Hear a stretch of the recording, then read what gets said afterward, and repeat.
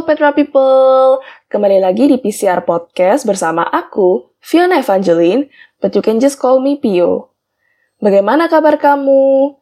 Semoga sehat-sehat aja ya. Sesuai dengan judul episode kali ini, #tolak malas, aku ingin membahas tentang cara menyembuhkan fokus dan menolak rasa malas selama kuliah online. Kamu sadar nggak sih? Kalau sudah 9 bulan sejak terakhir kali kamu melakukan segala kegiatan perkuliahan secara offline. Mungkin kamu sudah sadar, atau malah baru sadar setelah aku kasih tahu.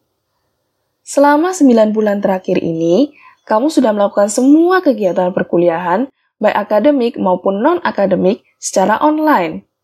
Transisi dari offline ke online ini terjadi begitu cepat sampai kamu mungkin tidak memiliki waktu untuk menyesuaikan diri dengan sistem belajar mengajar yang baru ini. Kalau sekarang sih pasti sudah lebih beradaptasi ya, tapi aku yakin banget pada saat kuliah online masih ada kendala-kendala baru yang belum pernah kamu alami saat kuliah offline. Salah satu kendala yang muncul pada saat kuliah online adalah nggak bisa fokus dan rasa malas. Kamu pasti mengalami dan merasakan hal tersebut di suatu titik di tengah-tengah menjalani kuliah online. Apa sih yang sebenarnya bikin seseorang nggak fokus dan malas pada saat kuliah online? Berbagai riset yang telah dikumpulkan dan dianalisis oleh Neil A. Bradbury dari Rosalind Franklin University of Medicine and Science pada tahun 2016 menemukan bahwa secara kuantitatif, rentang perhatian mahasiswa saat mendengarkan perkuliahan adalah kurang lebih 10-15 menit. Kalau kamu merasa kehilangan fokus saat kuliah berlangsung, itu sebenarnya wajar banget. For your information, pembicara di CED Talk pun cuma diberi waktu 18 menit untuk menyampaikan materi mereka, biar pendengar nggak kehilangan fokus di tengah-tengah penyampaian materi. Rentang perhatian bukan satu-satunya alasan kenapa seseorang kehilangan fokus dan jadi malas pada saat kuliah online loh. Menurut berbagai riset yang dilakukan pada mahasiswa yang saat ini sedang kuliah online, ada banyak faktor yang membuat mereka jadi nggak fokus atau malas-malasan saat mendengarkan materi kuliah.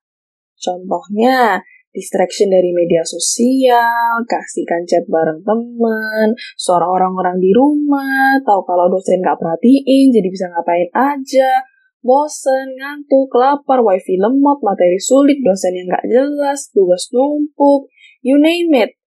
Bahkan, ada yang bilang kalau penyebab mereka nggak fokus dan jadi malas adalah dampak kuliah online ke kesehatan mental dan fisik mereka, seperti burnout dan mata yang capek karena melihat layar laptop atau smartphone dalam waktu yang lama.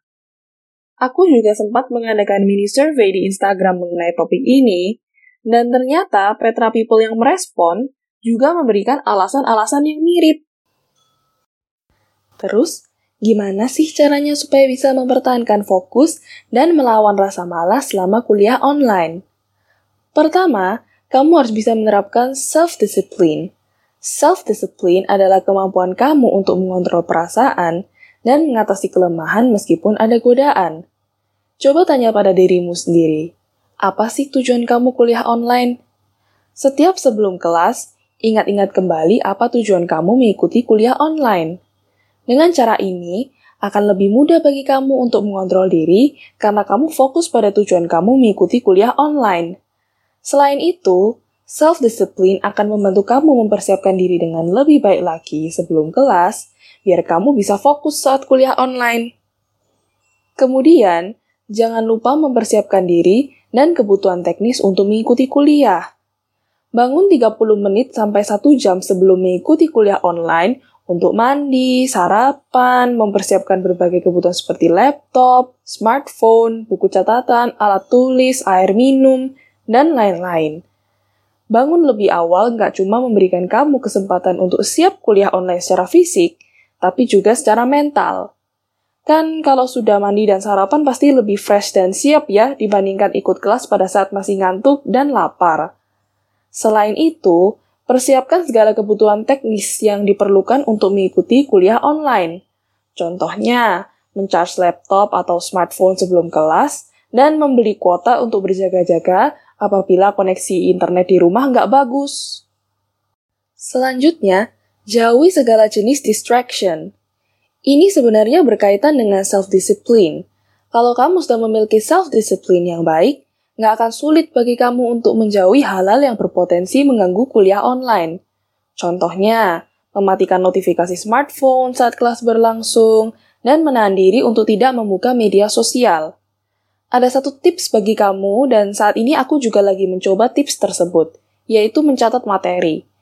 Kalau kamu mencatat materi, kamu otomatis akan mendengarkan dan mencatat hal-hal penting yang disampaikan oleh dosen.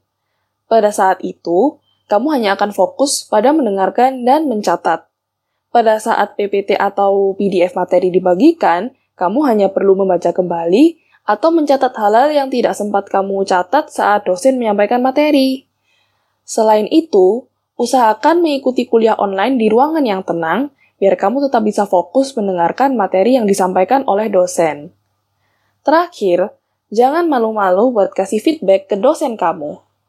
Kalau misalnya ada dosen kamu yang minta feedback, langsung kasih tahu apa yang bisa dia improve ketika mengajar selama kuliah online.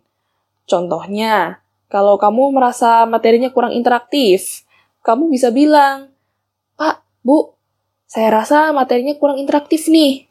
Dan jangan lupa untuk kasih saran yang membangun, seperti, "Kalau pada saat kelas ada diskusi kelompok, pasti kayaknya lebih asik deh Pak atau Bu." Petra juga menyediakan angket evaluasi dosen sebagai kesempatan bagi kamu untuk memberikan feedback pada para dosen. Kalau kelasnya asik, pasti kamu juga bisa lebih fokus dan enjoy saat mengikuti kuliah online. Jangan lupa untuk tetap sopan saat memberikan feedback pada para dosen ya.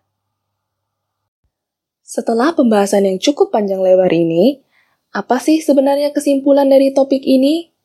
Kehilangan fokus atau menjadi malas di tengah-tengah kuliah online itu sesuatu yang sangat wajar. Tapi, kamu tetap harus mencari cara biar nggak terus-menerus seperti itu. Caranya dengan menerapkan self-discipline, mempersiapkan diri dan segala kebutuhan teknis untuk mengikuti kuliah, menjauhi hal-hal yang berpotensi menjadi distraction, dan jangan malu-malu buat kasih feedback ke dosen kamu. Pasti sulit sih untuk melakukan ini awalnya, tapi aku yakin dengan kemauan, tips-tips ini bisa banget kamu pakai untuk jangka panjang. Sekian dulu untuk episode kali ini, semoga tips and facts dari Pio bisa bermanfaat buat kamu.